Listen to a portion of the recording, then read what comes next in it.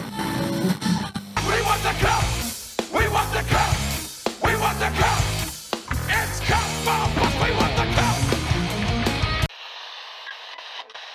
Gretzky, Yager, Messier, Howe. Gotta light that lamp when they come to your town. I'll kiss somebody, your face is sore. 5 minutes in the box are up, we ready for some more.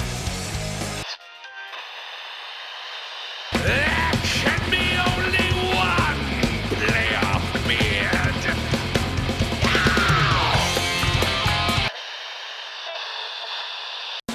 We're tripping! We're looking! We're slashing! Bullshit! We're diving!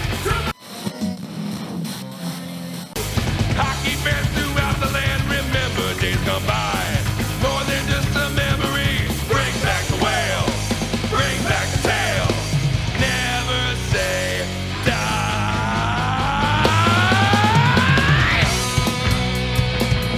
All right, everybody, welcome to Flyers AD here. It is Tuesday, October 19, 2021 here.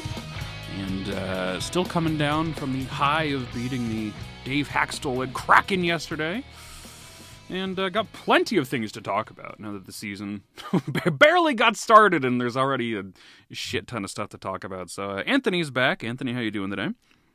Doing well, man. A really fun victory last night. And to be honest, I said this on Twitter, but I don't feel like they played all that much better against the Kraken than they did against the Canucks. But I think just the difference is that Carter Hart was clearly on top of his game.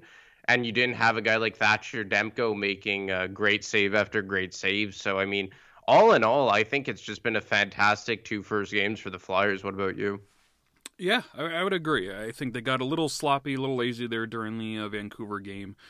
Fell behind in the second. But overall, you know, the Kraken game wasn't necessarily a thing of beauty as much as it was just everything they put towards the net was going in. The fights made it a little better as well. Just a lot more life in that game. They just did not let the Kraken come in and have any ground, really. They pretty much came out strong in the first few minutes, did the Kraken, and then Carter Hart made those few big saves. One of them could very well be Save of the Year candidate. And then the Flyers just took over and scored and didn't stop. So it was just one of those games. It was a complete team effort last night for the Flyers, and that's just one of those things that, you know, early on in the year was so different from last year. It feels like they didn't have a single kind of gritty team win last year, but they already have one now. They had the one, in the first game of the season where they came back late in the game. It wasn't the best showing there, because they ran into a hot Thatcher Demko, as you mentioned. But overall, I really do like the direction of this team early on this season. And the thing is that a lot of people are saying, you know, it's only game two. Okay, these are teams that you should beat, especially the Seattle Kraken.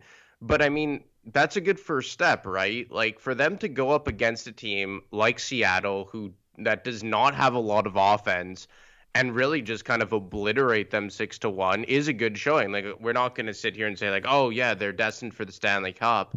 But for them to be able to put on performances like this, even against weaker level teams, I think is a good sign. And even against the Vancouver Canucks, like, they did get a bit sloppy in the second, but let's say the goalies were reversed because Carter Hart had a very tough second period against the Canucks. Thatcher Demko was brilliant. Like, I don't think it's hard to imagine that the Flyers could have won that game in regulation by 2 or more goals against the Canucks as well. And, I mean, especially in that first period. Like, if it wasn't for Thatcher Demko, the Flyers could have taken a 3-0 lead into the second period against the Canucks. And as we saw with Carter Hart last night, getting a big saver more early in a game could really change the direction of where the rest of the game is going to go. And even AV alluded to that. So last night, they got some bounces in their favor. Obviously, the goaltending was on their side as well. And to your point, it wasn't just the scoreboard that made it kind of an optimistic victory. It was what was happening between the whistles. And I know people don't like to hear it, but like, even a guy like Nick Seeler, who got beat the hell out of by Jamie Oleksiak, but still like comes up and gets the crowd roaring and was all like smiles afterwards. Nate Thompson just obliterating, who was a Bastion for what he did against Claude Giroux. Like, these are things that weren't there last year. And as much as people don't want to hear it, they are important. And like, that's why, for whatever reason, I'm just chomping at the bit to see a guy like Zach McEwen get into the lineup, because I think you are going to need more players like that. Because in a realistic world, a guy like Seeler probably isn't going to play when you're fully healthy. Nate Thompson, as much as people don't want to hear it, he is meant to do other stuff than fight, be a PK guy, take D-zone faceoffs. So, I mean, like, a guy like Zach McEwen will be a welcomed addition. But, yeah, to your point, it went way beyond the scoreboard in terms of why people are so happy after this win. Yeah, and I saw you put the poll on Twitter earlier. Who would you rather have as foresee, Frost or Thompson? And I'm sure we'll talk about our good old friend Morgan Frost here before too long. But this is one of those things, like the win last night and the general energy around the team is always one of those things I can tell when people have played team sports in their lives versus the people on Twitter that have clearly never have. The ones that can appreciate what was done last night. When your captain gets mugged more or less and you're going to go out there and stand up for him. I get, the hockey's going the way of the fighting in hockey, rather, I should say, is going the way of the dinosaurs. But overall, it's that kind of stuff that builds a team. You're building the room, you're building the chemistry, and that can go a long way. Had this game been closer, that could have been the momentum swing that the Flyers needed. Like, that is still a legitimate part of this game. It's a very real thing, as much as people want to pretend it's not. So when you have guys, like Nick Seeler, who's going to do anything for this team, and Thompson can throw down, and you got, Zach McEwen, you got Rasmus Sterline, and Sam Morin's back on the way. Like, you have a lot of these guys right now that can bring that physical edge, that energy, that fighting, whatever you need to kind of build the momentum of a team and standing up for people. I mean, fuck, how many times last year did Oscar Lindblom get headshotted and then nobody did anything about it? The guy came back from cancer and not a single person gave a shit on this team besides Lindblom himself, because he ended up fighting. That's as low, as dirty bullshit as you can get in this sport. So having a team full of guys now that are going to stand up for each other, like, that's the shit that's going to go a long, long way in the locker room this year. Yeah, and I agree. And, just specifically on the Nate Thompson thing, like, the amount of people who will just be like, oh, he's bad, he shouldn't be in the NHL. And I just find it so funny, because I always ask people, I'm just like, so you're going to take the stance that every single coach that has coached Nate Thompson in the NHL is an idiot? Like, that's your perspective, that every single guy who has come across Nate Thompson, and there's been a lot of, Nate Thompson has played on 8 different teams since 2008, 2009. So your position is that 8 different head coaches are morons. Like, I'm not saying that every coach in the NHL is a smart guy. 813 games. Yeah, and I say that, like, it's not a coincidence that every single team Nate Thompson plays on, he is an NHL regular. And since 2008, 2009, he's played on 8 different teams, and in all but 1 year, he's played in at least 43 games. And that's including 2 shortened seasons, last year and 2013 because of the lockout.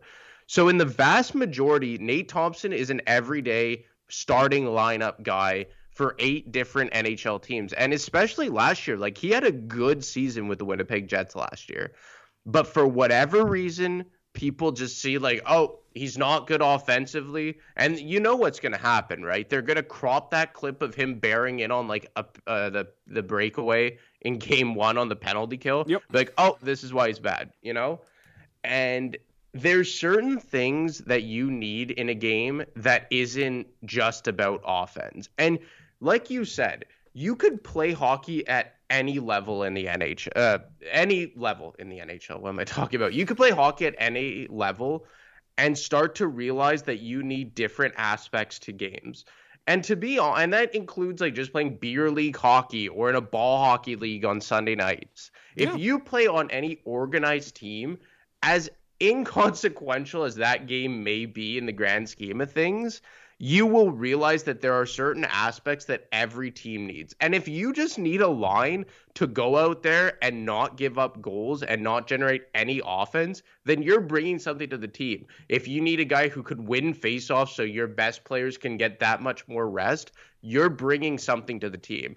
You know, I was speaking to an NHL coach last week, and he told me, let's say in respect to a fourth line player, it's not about just his analytics. Compare the analytics to the team's best players when he isn't in the lineup as compared to when he is in the lineups. And oftentimes, top level players' underlying metrics will benefit because they're playing less tough minutes because of a guy like Nate Thompson.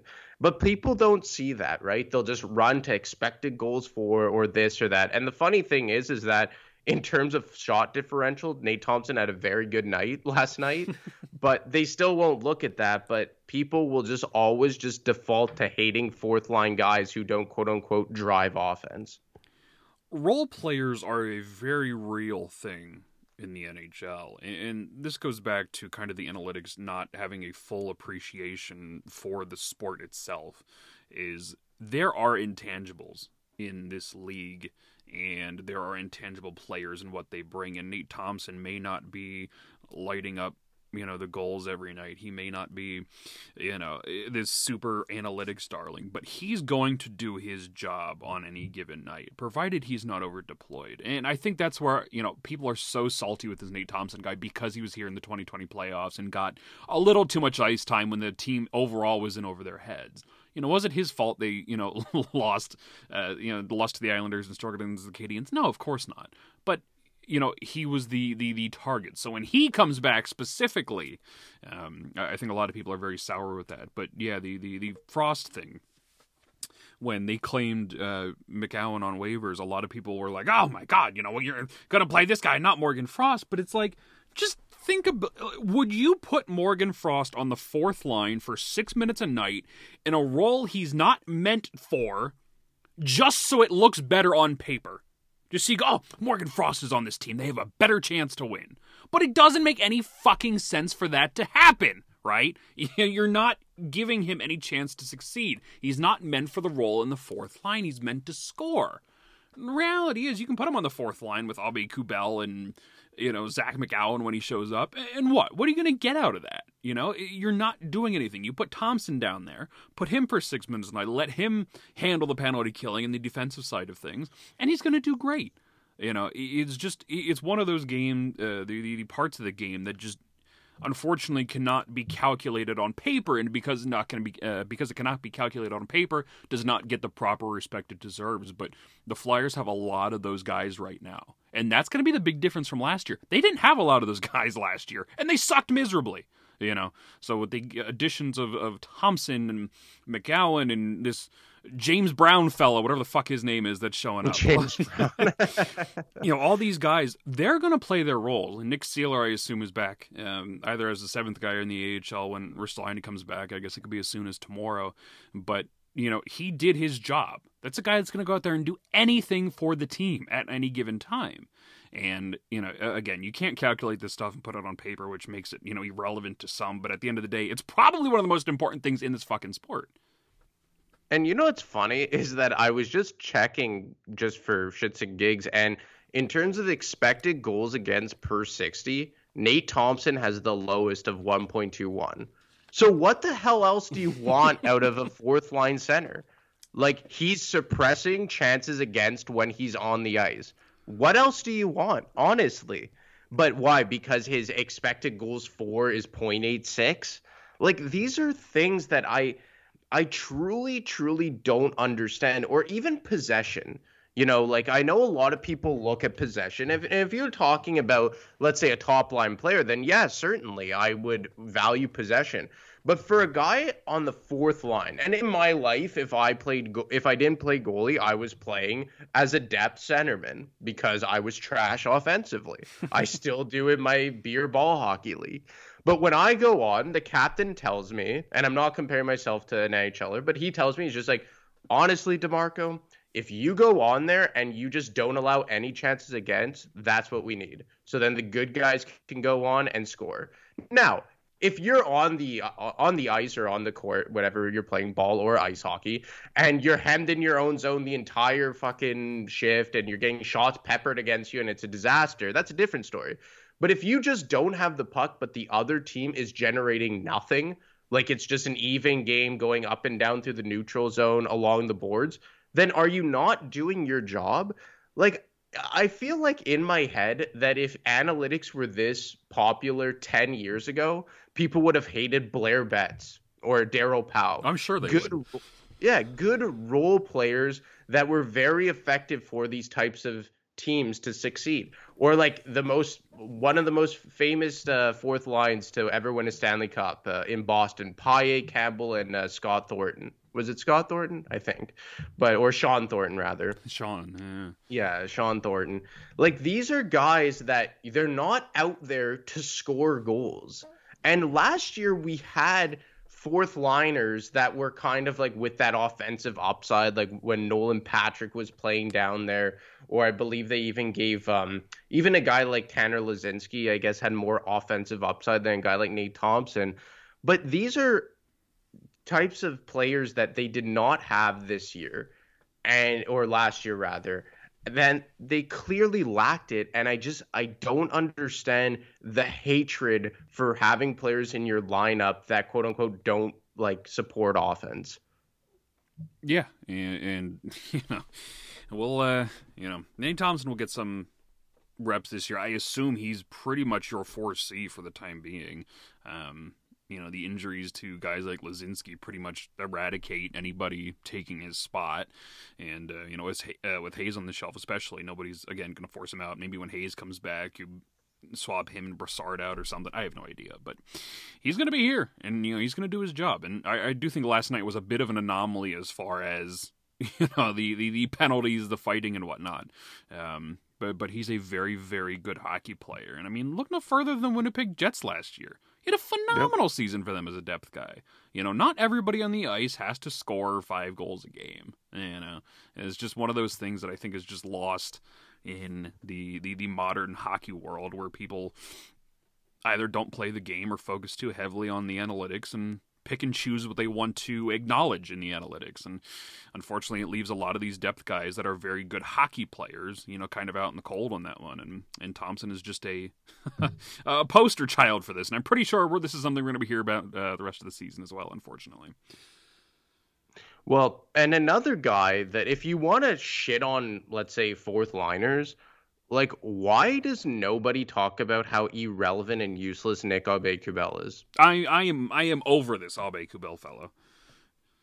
And people, maybe it's because he was drafted by the team sometime in the last decade, so it makes him free of criticism. He's the Hex but pick. Pardon me. Yeah, exactly. Like, he literally brings nothing to this team. He's not overly physical. He doesn't play on either special teams. He's not a centerman. He doesn't generate anything offensively. He's just there. He just exists. And to be honest, like, the first guy that comes back, well, I guess it will be Willman, the first guy to get bumped out of the lineup. But I would probably go with Nick Aube-Kubel, to be quite honest, because I just the penalties alone, for me, he's becoming a liability. Like, that penalty he took last night, so stupid. That is it just makes no sense. Like, there wasn't a scrum, and it's not even like you're being overly physical to set the tone and you got a bit carried away. Like, no, that's just a cheap little cross check to the bottom of a guy's back. You know what you're doing. This Nick Aube-Kubel guy, and the thing is people don't realize, like, he's actually kind of older. Like, he was drafted in 2014. So he's, 25 years old already, if not a bit older. So, I mean, Nick Aube-Kubel, this is what he is, just like, I guess, an everyday fourth liner that kind of takes away puts you on the penalty kill more times than not. And once Zach McEwen is ready to go, and it seems like he is now ready to go, so hopefully tomorrow night he gets in. And I'm hoping it's Aube-Kubel in favor of Max Willman. What do you think? Aube-Kubel is 25, and he'll turn 26 in May. But this was a guy that I saw a whole hell of a lot of with the Phantoms over the years, and was never overly impressed with him. And when he first got called up in 1920, I voiced my concern about him and that, sooner or later he's going to not be very good. And he made me eat my words there for a little while. He was phenomenal in 1920. And he was kind of that all-over perfect depth guy, the speed, the score, and the smart physicality. And then last year he just was off the fucking rails and taking stupid penalties on a nightly basis. And he had a fairly decent preseason, all things considered, and now he's right back to his old bullshit again. So I have no more need for somebody like this. We're sitting here talking about good depth players versus bad depth players, and Aubé-Kubel is a bad depth player. He does have potential positive to his game, but if he's putting you on the penalty kill and lining you up for more issues than he's worth, he's probably, I would assume he's the second. I think Willman's going to go first, even though he's been just fine. Really not good, not bad, just kind of in the middle. But yeah, hopefully, when what the hell is his name? Patrick Brown? Nolan Patrick? Yeah. James Brown? Whatever the fuck his name is. Nolan Patrick. Maybe when this guy shows up, they bump him out, and you have Thompson, McGowan, Brown, fourth line. I mean, it's at least worth trying. I just don't know where Aubé-Kubel fits in anymore. He's just he's a I don't even know what the word is. A monster to his own team right now. Well, that's the thing, and I was actually going to go there, and I guess this would kind of include Hayes coming back, but as of right now, and I suppose we could include Allison, but I get the feeling that we may not even see him until not maybe anytime 2000. Soon. Yeah, exactly. Because even when he is healthy, you would assume that he's going to get a conditioning stint with the Phantoms, and then where does that put him? So when Hayes comes back, what would be your fourth line? I mean, Thompson's earned a spot right now. Brassard, I assume, just gets bumped down to 3C. Lawton probably goes back to the wing. On the fourth line? I would assume the fourth line. Everything else is rolling pretty well without him. The middle six is doing just fine on the wings right now, so I don't think unless somebody slows down in the next 2 months. Yeah, maybe Lawton, Thompson, and then cycle out McGowan and Brown, depending on what kind of game it is. If you want a little more physicality, put McGowan in there. If you want a little bit more, maybe just general decent hockey playing, Brown's your guy. And then Aubé-Kubel is your 13th, 14th forward, and Willman in the AHL, I assume. Yeah, well, that's I would assume that it would be because Hayes would just come in, bump Lawton down, and then you'd have Lawton, Thompson, Zach McEwen. At this point, would you rather have, and I guess it's kind of hard to say because we haven't seen either play, but would you rather McEwen or Brown?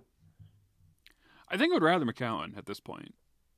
I think he's going to be a better flyer than Brown will, but I cannot say I guess I've seen Brown play. He was a Charlotte checker for a while, so I'm guarantee I've watched him over sometime in Lehigh Valley, but I can't recall anything specific about him off the top of my head, but McCown's definitely a guy that will fit in well here with the Flyers. And if you're losing somebody like Nick Seeler, who's going to bring that energy from the blue line when Ristolainen comes back, I think McCown is the next guy up that can handle that kind of physical/fighting workload. I actually kind of wanted to bring up your old friend JVR here for a second, because for one, obviously, I've never been shy to criticize JVR, and he still is extremely overpaid for the role he's playing. But I think the fact that JVR has been, willing to turn himself into a right wing, which is his offside, and just play on a third line that is just a defense first line. And I think they've done a hell of a job, even though they haven't really scored. And he made a really nice play on the Braun goal last night. But that line, I feel like, is just a very good, safe line out there. And they don't generate a whole lot of offense, but they've had actually some chances, just nothing to get put in the back of the net because I don't think any of them are really great finishers. But Lawton, Van Riemsdyk, and Lindblom, just a good, solid, reliable defense-first third line. Do you not feel like maybe now because Ghost and Voracek are gone and those two bad contracts aren't kind of making the JVR one glaring as well? But do you not think that JVR's role on the team, overpaid aside, has really elevated by him being willing to play a more depth and leadership type of role? JVR really isn't on my shit list at the moment. I think it's just kind of accepting him for what he is now. He's 32 years old. Guy's, not going to get any better at this point. And he is kind of transitioning to that depth role where he's not necessarily trying to focus on scoring and failing miserably, whereas he's just kind of being that solid two-way winger. And that third line right now has been great. Really, the entire middle six has been fairly solid to start the year here as far as two-way play goes. But yeah, JVR, he is what he is at this point, and I don't know if he's going to be back next season simply because you're going to need money elsewhere in the lineup, and he's still making a shit ton at $7 million. But for right now, it's just kind of accepting him for what he is. I'm sure he'll rack up points in the power play throughout the year. That's, how he always gets his bread and butter. He's a very streaky, hot and cold player. He always has been, always will be. But, as long as he can handle his own, and him on the right side is baffling. I don't know if he's ever played on the right side for long periods of time in his career, but he clearly knows what his role is at this point, which I think goes a long way. He's not trying to be something that he's not. So I do have a little bit more respect for JVR, the player, right now.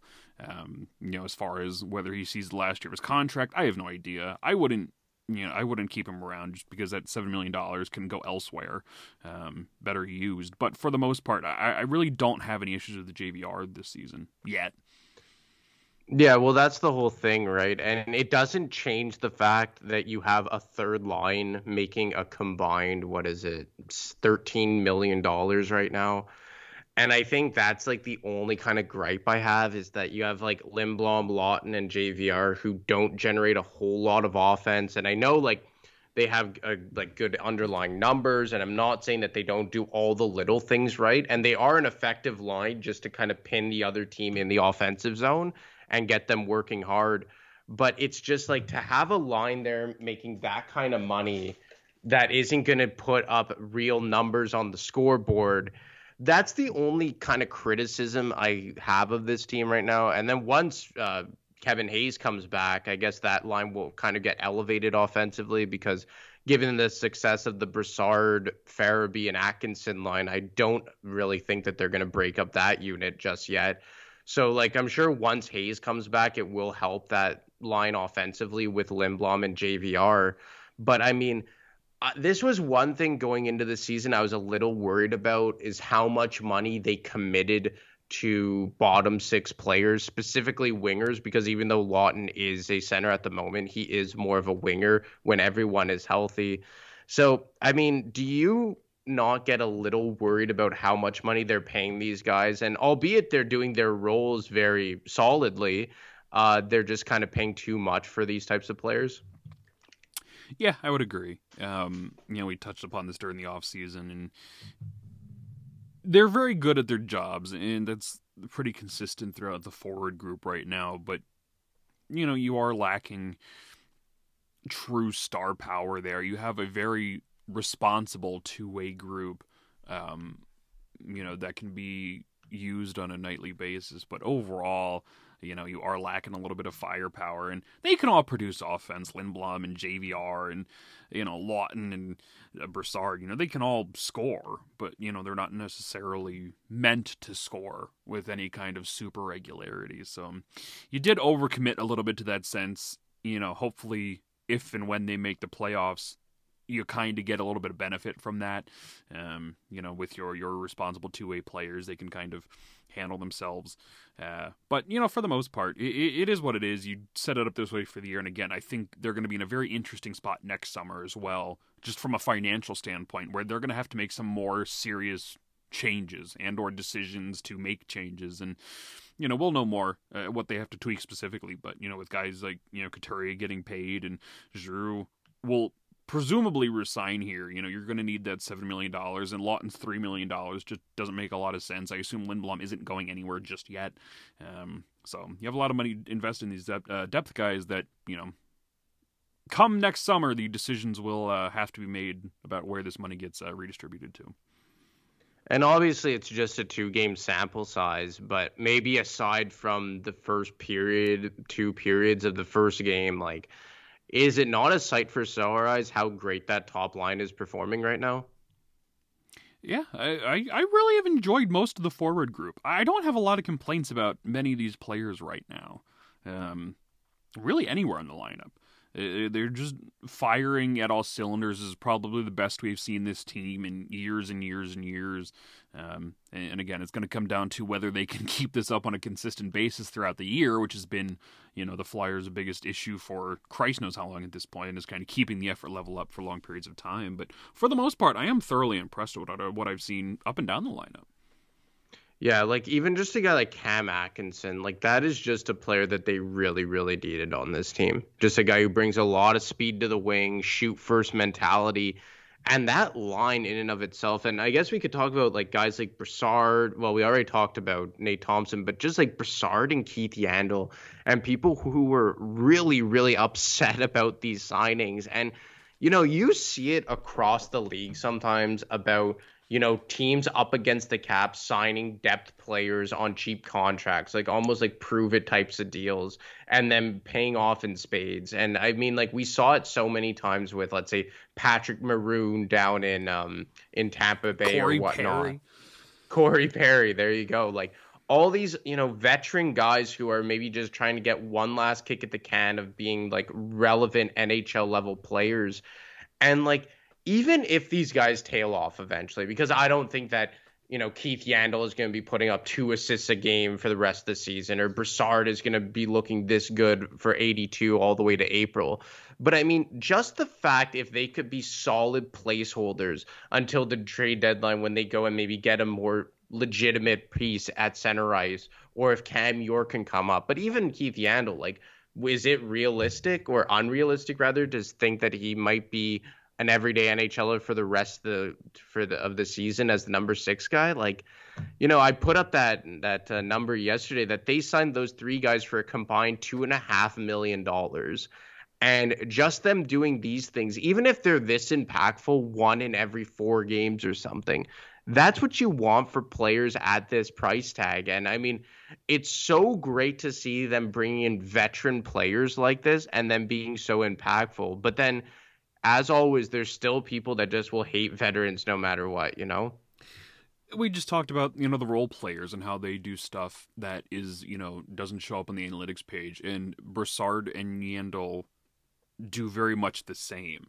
Yandle has 1,000-some games under his belt, whatever it is. Like, just watching him play, he has had some defensive hiccups, which, again, is expected. We talked about this, over the summer when he first got acquired, and what we heard from the Florida Panthers fans, that he was not very great defensively anymore, which does seem to be at least semi-true.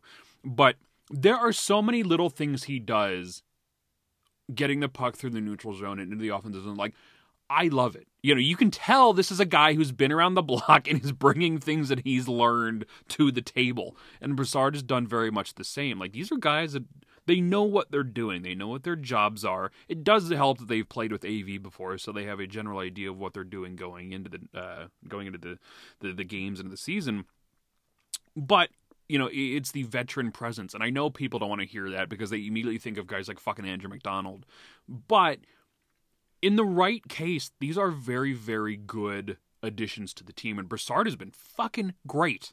Okay? I was skeptical of Brassard signing at best, not because of what kind of player he was, but because I was curious what he had left in the tank, and I guess we still have, kind of yet to see once we get to a full season here. But for the most part, goddamn, like, Derek Brassard is great. He's holding his own in a role that's way above his head at this point in his career. And that's good to see. Yandle doing a lot of the little things right. Like, these are just the kind of players that work so much better in the overall lineup here. And, we'll have to see. Yandle, I would assume they're going to let him get his streak. Unless something, unless an injury occurs. I would assume he gets his streak. It's like mid-January, like the 18th or something. By that point, we'll know more of what Cam York is. But if he's not blowing the doors off, I would assume Yandle probably sees the full season at this point. Maybe they find, somebody worthwhile to put in at the trade deadline or whatnot. But otherwise, I'm pretty sure he's here for the full term, unless things, again, come off the track between now and then. But I mean, these are two players that are definitely paying off in spades, especially for what you paid him. Yeah, well, that's the whole thing. And a guy like Yandle, like, you see him sometimes, like, in the defensive zone, it isn't pretty. Like, honestly, like, he does have some questionable decisions with the puck. And I don't even think that it's questionable decisions as though, like, he's always looking for, like, that high-risk, high-reward play. But I don't remember seeing a defenseman being able to break out the puck as easy as Keith Yandle has. Like, even that play on the Travis Konechny goal from last night, where, like, he just finds Konechny hitting the blue line with speed and he comes in and then he gets his own rebound and scores. Or even on the power play, like, the way he moves the puck, and sometimes to a fault where he'll try and force it to the slot, it gets picked off and then thrown down the ice. But the thing is that for every one of those plays, like, he's completing 4 or 5 passes. Yep. And I guess we're just used to either, the Shane Gostisbehere slap shot that's blocked, or Ivan Provorov, who, I mean, has a good shot but isn't a fantastic distributor in the offensive zone. Like, it's a guy that's going to take chances that, worst case scenario in the offensive zone, it gets picked off and cleared, which isn't the end of the world. And look, I'm not going to want Keith Yandle to be playing 15 minutes a night and, 60 or like a 30% zone start percentage. Like, he needs a favorable deployment. But having a guy like that who can create offense, which is what he's there for, you're going to live with some of the defensive hiccups. Like, we know that he wasn't brought in here to be a defensive stalwart. But the thing is, and that goes back to role players, just like Nate Thompson isn't here to score goals, Keith Yandle isn't here to come in and, play the penalty kill and suppress chances against. He's in to get out there against the weaker lines and drive offense up the ice. And I think him being out there a lot of times with, like, the Couturier line is indicative of that. And I think everyone kind of got brainwashed by Ron Hextall. And we've said this so many times that every player has to do every single thing right. Yep. And sometimes you need players like that, like the Oscar Lindbloms of the world, that does every little thing right, but isn't exceptional at one thing. And there are places on this team for players like that. Like, we just talked about that entire third line, that's kind of what they do. They do everything well, but nothing fantastically. But you do need players in the lineup that are here for specific roles and objectives. Like, having Yandle in the lineup just to work the power play, like, I don't know about you, but the power play looks phenomenal this year. Oh, yeah. And, everyone still just defaults to, oh, fire Michel Therrien. Well, I mean, what was he working with in past years? They had to play Jake Voracek not to hurt his feelings. And you had Ivan Provorov or Shane Gostisbehere running the power play, and neither were exactly fantastic at it. Now you have a guy that has made a living running power plays from the top and distributing the puck and creating offense of the offensive zone. And hey, look, it looks a lot better. So, I mean, it's just, I don't understand why people have such a hard time grasping that not every player is going to be brilliant at everything. Yeah, it's, a lot of that has to do with analytics and whatnot. But yeah, the power play was 1 for 5, I believe, this season. But overall, I really have liked the system they've run through the power play thus far.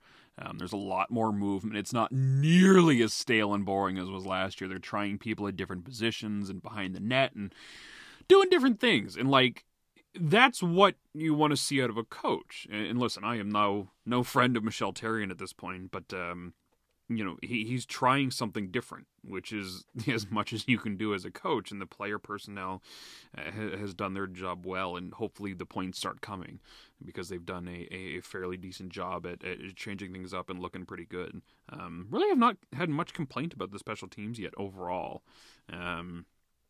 They got to start scoring on the power play. But other than that, I think for the most part, these special teams have been good. And again, I think that comes down to a lot of the players they added versus the coaching staff finally pulling their heads out of their ass after 70 years in Michel Therrien's case. But, it's a part of the game that is definitely improved. And it was part of Chuck Fletcher's plan through the offseason was finding players that could succeed in these roles. And so far, so good. Well, and you bring up coaches, right? And we saw over the weekend people Or you can talk about criticizing. LaPerriere. Oh yeah, that's where I'm going. But here's the thing: is that, and even a guy like Bill Meltzer, who, I respect Bill for everything he's done for this organization and covering this team for years upon years, but I just find him more unbearable each passing day.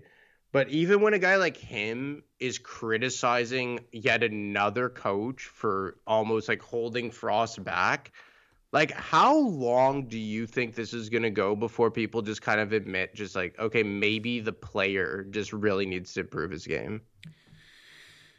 I think people are starting to come to the realization that Morgan Frost is not going to be the next Connor McDavid. I think for a lot of years, there have been select people that have blown a whole lot of smoke up Morgan Frost's ass. And as the days, months, years, seasons continue to pass and Morgan Frost is nowhere to be seen, I think people are starting to come with the, realize that he's not going to be a superstar. And some people are having a harder time digesting that than others.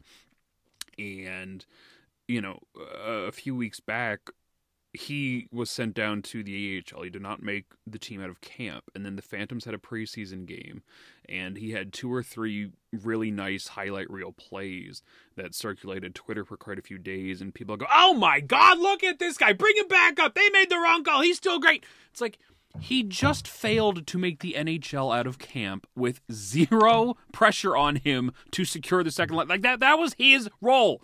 And he couldn't do it, He's got some offensive upside to his game, but the overall defensive aspects, the play away from the puck, is not very good. And I feel like I've been saying this for years and years and years. Now, I was not at that Phantoms game. It was an away game. I will be there this weekend to see him up close and personal again. But I would assume most people did not actually watch that game, that they're just making random assumptions based off 1 or 2 tweets by a couple fucking beat writers. But, you're gonna have to, you're quickly approaching the time where this guy has to put up or shut up, and it doesn't seem like he's there. And whether it was just a bad game or a lack of effort on his part, or, uncaring, whether he's just in a shitty mood because he got sent down again, like, whatever the case is, it's not great. I would assume that the Flyers are probably hunting for a center. Again, we're not near the trade deadline yet, but once that time comes, I would assume Frost is probably your biggest trade chip right now that isn't on the roster. He needs a team, and I've talked about this a couple times the last few weeks. He needs a team like Detroit, where he can go and make the NHL roster and sink or swim at his own level. Kind of the trial by fire, but you're not on a clock to do it. If it was 2017 and Morgan Frost was here and competing, and you could live with the hiccups because the Flyers weren't expected to be good. But you don't have that luxury right now. It is go time, okay? I realize the Flyers are in a bit of a shitty situation here with the injuries and the overall lack of center depth. But Brassard has been playing incredibly well. Thompson has been doing his job. Lawton hasn't royally screwed anything up yet. Those players help you win now, whereas Frost struggling to keep his head above water does not. And it's just that simple. There's not some grand organizational, plot here to derail Morgan Frost's career by holding him back late in a Phantoms game after he just fucked up for 40 minutes. I saw that. It's just so fucking stupid. People are so goddamn brainwashed to believe that every fucking last prospect is going to be a superstar.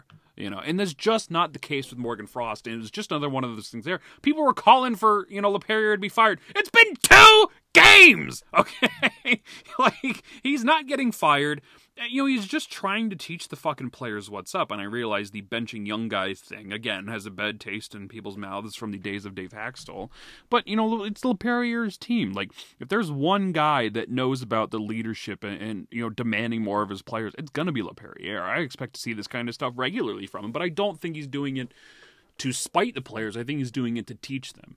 And theoretically, you sit Morgan Frost in a 6-on-3 late in a game after he fucked everything up. He goes, "Man, I got to work my ass off a little harder." And he works and gets better. But he's not doing that. And that's the ultimate problem with Frost, is just the expectation level was so goddamn high. He's failing to meet it, and people are still trying to force something on him that just isn't there anymore. And it's becoming incredibly frustrating. And at least some people are starting to wave the white flag on him ever being, a legitimate star. But at this point, there's still a lot of people holding on to that dreams and are willing to just burn everything down to make Morgan Frost, feel a little better at the end of the day. And he should be far and away the best player on the Phantoms team, or best forward, And who else are the centermen down there? Like Connor Bunnaman, who's playing fourth line center for the Phantoms. Who are the other centers? Is O'Reilly still a center down with the Phantoms? I believe so. O'Reilly, Jackson Cates is down there right now. Frost, German, Rubtsov, and Bunnaman, I believe, are your 4Cs. And here's the thing. You've been watching the Phantoms up close and personal for years now. Do you not think that if winning AHL games was the priority, you wouldn't just stock the team with AHL tweeners like the TJ Brennans of the world? Yeah. Because typically, are there not a lot of AHL veterans who, I guess even a guy like Colin McDonald, that are the quote-unquote best players in that league on almost each and every team? Yeah. So here's the thing. At the end of the day, and you could even answer this because you're a season ticket holder, is the priority for the Phantoms to win as many games as possible? Or, especially in a case like the Flyers, for a team that has theoretically cup aspirations and several prospects down on that roster right now who the team has high hopes for, or is it the main priority not to just develop these players and get them NHL ready to help the big club? The Phantoms' goal is to develop players. If their goal is to win games, they're failing fucking miserably at it, and they have for quite a few years. You're there to develop players. You're there to get these guys ready to go to face the big club. And it's why you put somebody like fucking LaPerriere there in the first place. He's a team guy. He knows what you want. He was a assistant coach here for how many fucking years now? He knows what the NHL club is looking for in players. And that's why he's there. He's not there to bring him a Calder Cup. He's not. He's there to make these guys NHL ready. And if he feels fit to sit Morgan Frost to teach him a lesson, then that's what he's going to do. And that's the whole thing, right? And there are a lot of young guys on that team. And you look at a guy like Morgan Frost, let's say you're a Tyson Forster and whatever other players are there, and you're second-year pro, you were drafted 2 years ago now, and you see a guy like Morgan Frost who has all this hype, by a lot of people projected as the best prospect on this team, and, the 5 years out from being drafted, and he's the number one center. He should have already been in the NHL by this point. And you see him dogging it all game, or not even dogging it, just not playing well up to his capabilities. And then at the best point in the game, you have the coach throw him out there. Okay, it's a 6-on-3. Here you go. Here's the best opportunity of the night. What kind of message do you think that's going to send?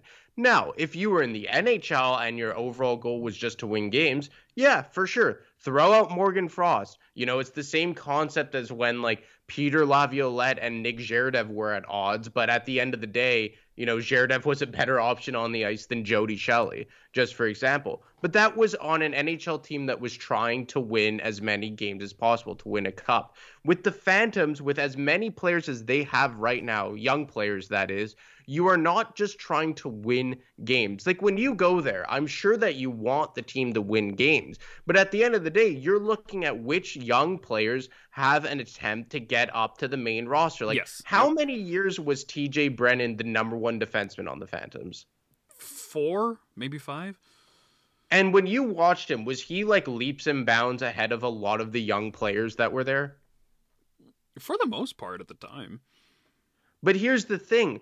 Do you really give a shit that TJ Brennan is helping you win AHL games? Or are you there to see, well, at that time, I don't know what young defensemen were there, but even a Sanheim and Moran era. Exactly, or Robert Haig and Phil Myers and that. Yeah. And that's the thing. You're not going down there to you're not being a coach down there to win games. And maybe it's a different story. Like maybe in like the Paul Holmgren era, I believe it was Terry Murray was the coach at that time and they had no fucking prospects. So maybe like when you had the Ben Holmstroms of the world down there. Hey. We do not talk bad about Ben Holmstrom on this show. Well, I mean, just to say, like, these guys who had no real NHL future, that, okay, well, then go down there and just win as many games as possible. Try and get some ticket sales down in Lehigh Valley, because at the end of the day, there are no prospects down there that have a real chance at, making a name for themselves in the NHL.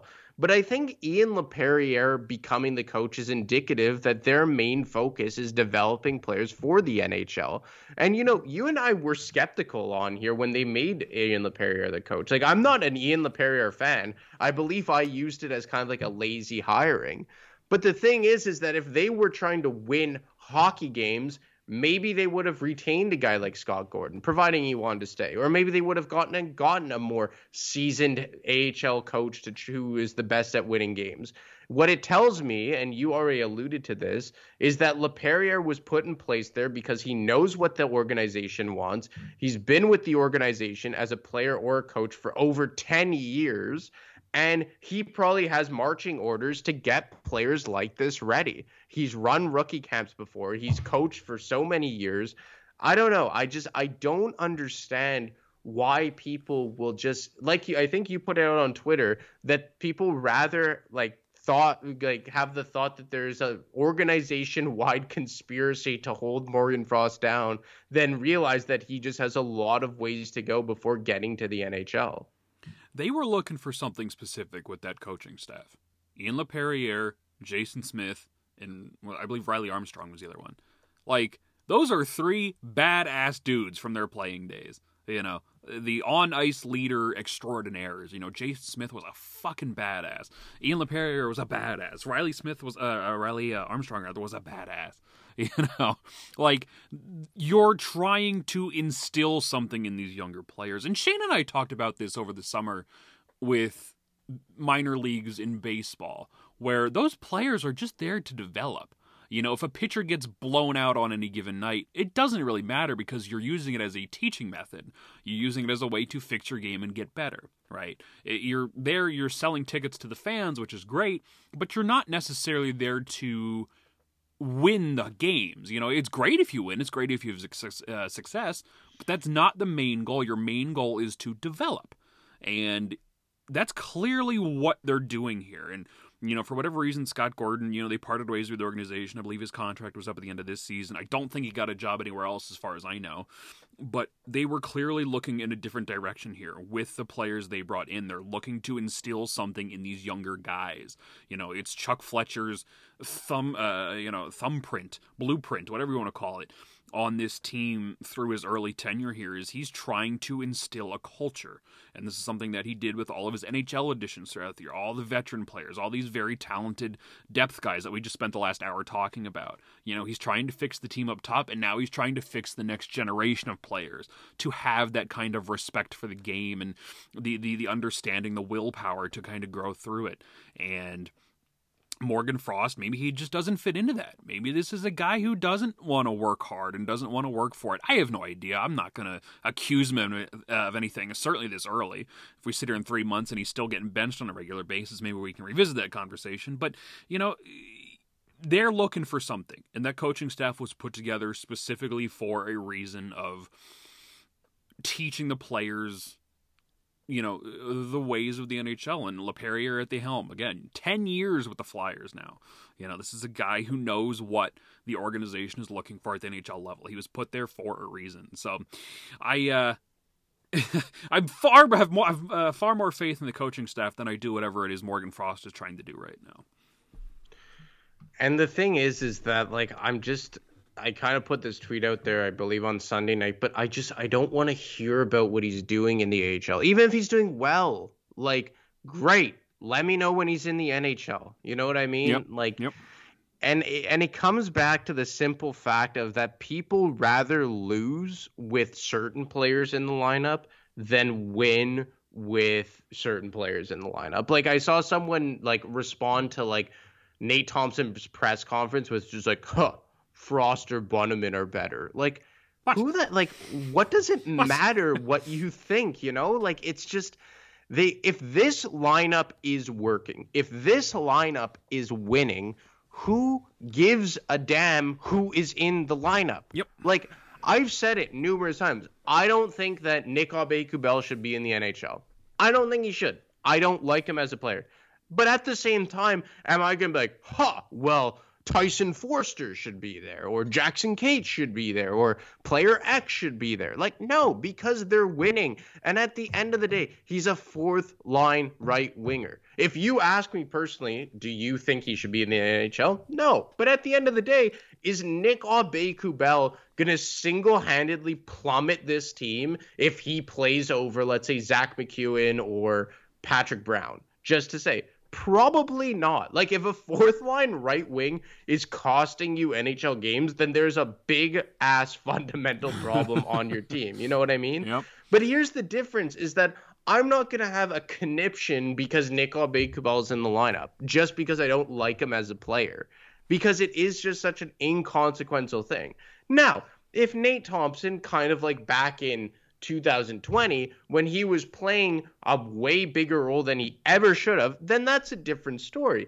But even at that, theoretically, and you could ask even Charlie O'Connor about this, who's big into analytics. I spoke to some Flyers coaches about it and people from within the organization, that theoretically Thompson was doing what the coaching staff asked of him. So your beef shouldn't even have been with Nate Thompson in 2020. It should have been with how AV used him.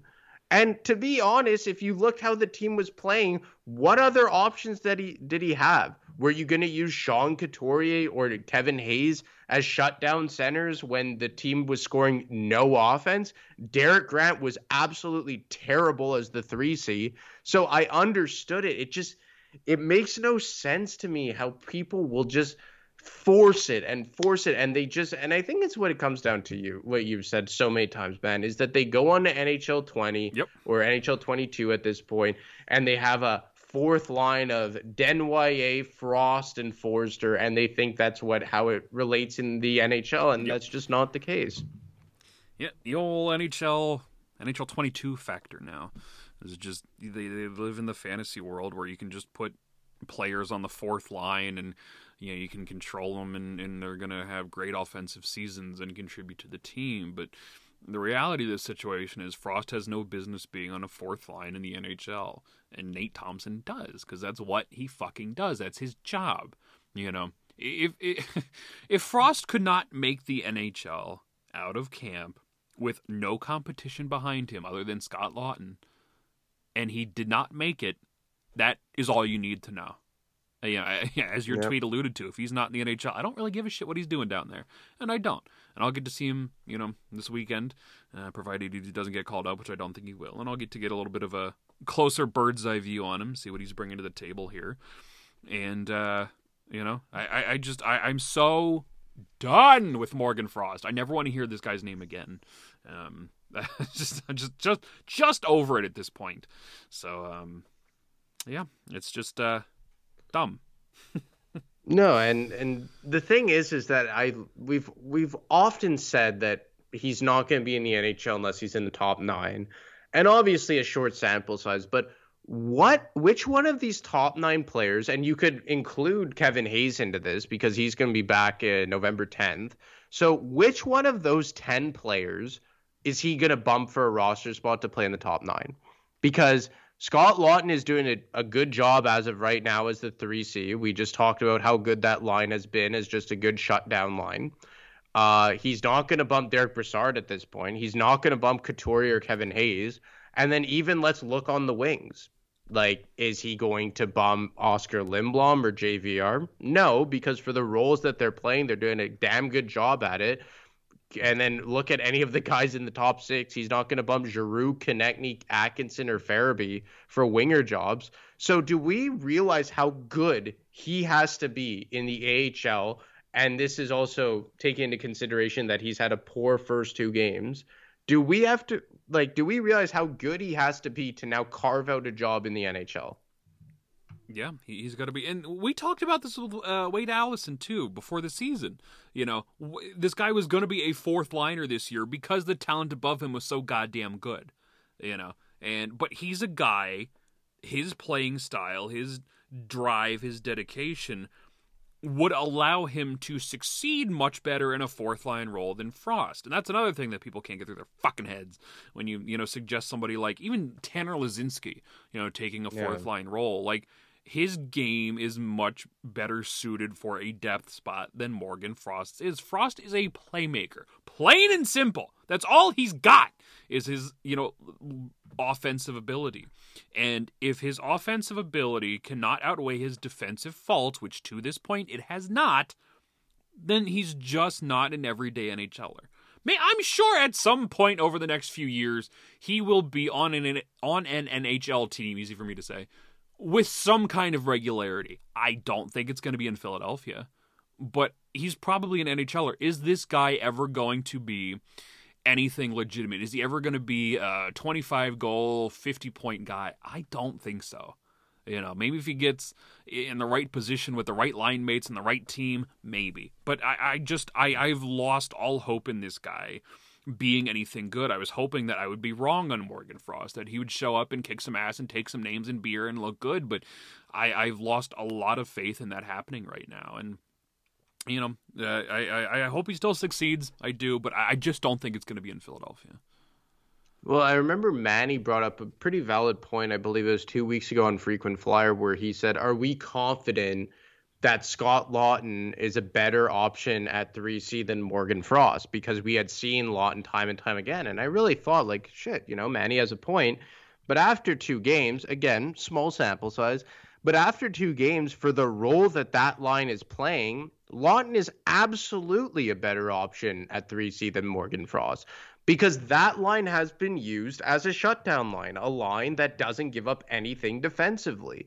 And you look at what guys like what Van Riemsdyk and Laughton and Lindblom have been able to do in terms of just suppressing chances against, like, even a guy like JVR, like, I know I sung his praises earlier, but like second on the team in expected goals against per 60 and generating a good amount of chances. We saw him do that on the Justin Braun goal.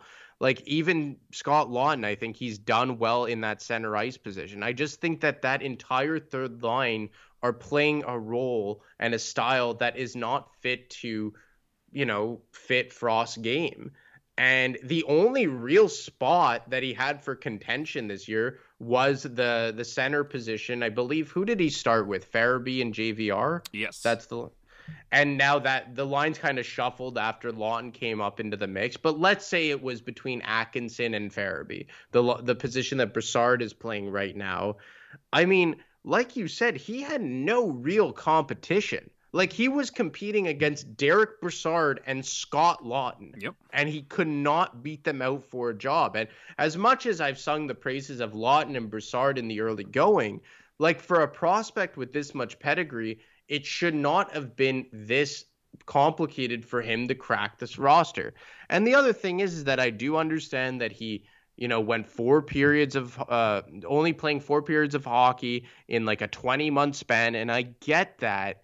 But it's almost like he's not missing the skill that you would maybe expect for a guy who missed that amount of times. It's almost like I don't even know if work ethic is the right word. Like, is it just maybe like trying to change his game to fit in the NHL? I don't know what it is, but I mean, and you could speak to him better about what goes on in the AHL, but I mean, I guess I'll give it, just to be fair, because of how little hockey he's played since, let's say, March of 2020. But like you said, it's just not very encouraging.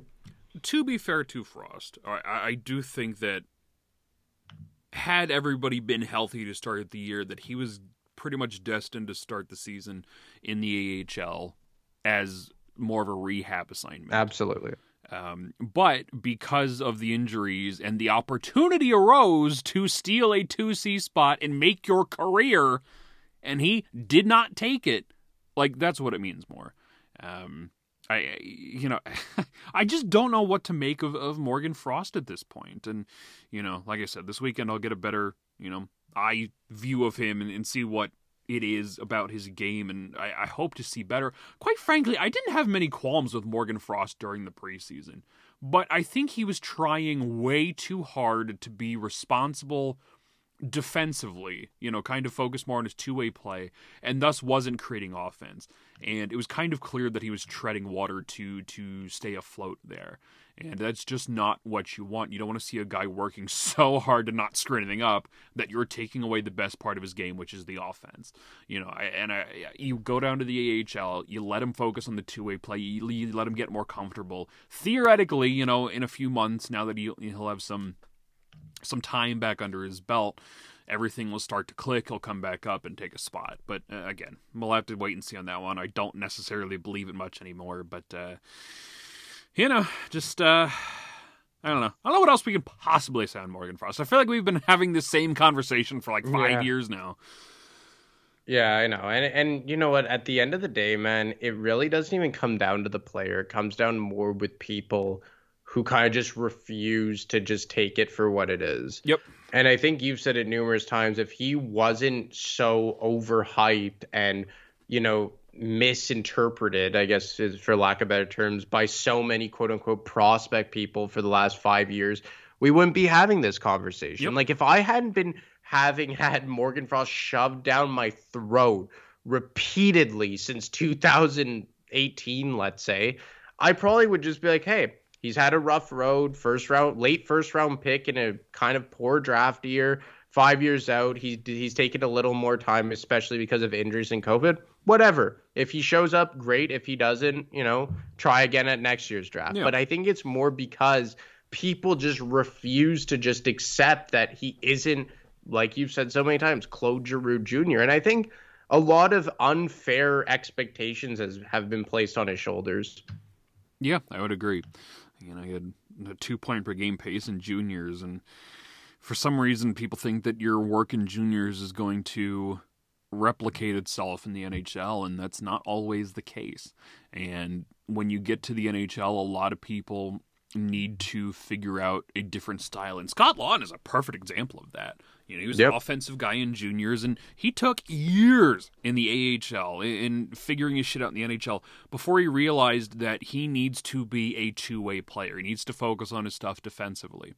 And he came back up, I don't even know what year that would have been off the top of my head, but came back up and has been in the league ever since because he figured out how to play defense and not necessarily try and score goals when he couldn't.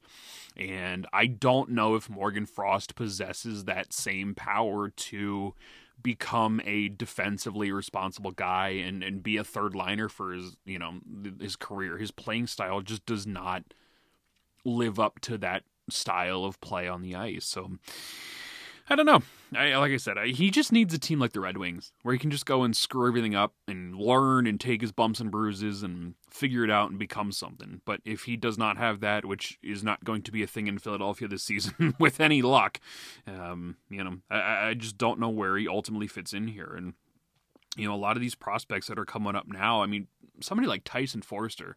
I am not one to hype up prospects, but I love me some Tyson Foerster. And it's because he plays a game that's NHL ready.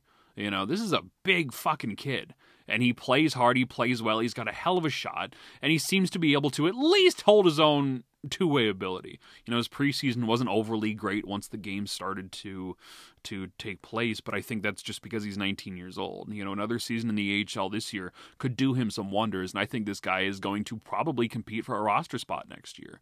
And, Wade Allison's around, and he'll probably be an NHL regular next season, maybe towards the end of this year if and when he comes back. So, Frost is just going to get overpassed, and like I said, I would assume any trade that happens, if they're eyeballing somebody worthwhile at center, whether it's Tomas Hertl or somebody else, nearing the trade deadline, I would assume Frost is probably going to be packaged in there if he is not in the NHL by that point. And at this point, that's another thing with these prospects is not every one of them makes the NHL. Some of them are used in trade bait. They're valuable somewhere else in the organization, and that is via trade. So we shall see what becomes of Frost, but my expectation level is even lower than it was going into the year. Yeah, and I mean, what's interesting is tomorrow we're going to have like the first true test against like a top level team. So I'm really looking forward to that Wednesday night game tomorrow night. Got Boston tomorrow, Florida on Saturday. They get a couple days off, and they have a back-to-back. They go to their Western Canada trip. Edmonton, Vancouver, and then Calgary on Saturday. So not a lot of games over the next little while here. They start their season pretty slowly, but these next 3 games, Boston, Florida, and Edmonton, are going to be some big testers there for them for different reasons as well. Boston, they've always will be a competitive team in Boston. Florida, my pick to win the cup, by the way. Really? Didn't you predict them to win the cup? This is the 3rd straight year, yeah. If I keep doing it, they'll have to win sooner or later, right? But and then Edmonton, obviously, can they stop old Connor McDavid up there? So going to be a big test over the next 8 days here, so we shall see. But as for us, we're not slowing down anytime soon, everybody. This shit just keeps coming. I'm back with Shane tonight. That episode will be up probably tomorrow. I believe we're doing something on Thursday as well. Thursday, we're going to have Lou Korak, who covers the Blues for NHL.com. Returning guest, Lou Korak. And Friday will be Freakin' Flyer. And then I assume no Willy Pod on Sunday again. So, lots of shows, everyone. We are in regular season form now. So, at Dan the Flyer Fan, at Brotherly Puck, at Brotherly_Pod, at Heart Countdown_ if you want to count down Carter Hart's wins with me now that he's actually getting some. And Anthony, where can people find you on Twitter? You can find me at AdaMark25. All right, everybody. Until next time, goodbye and good night.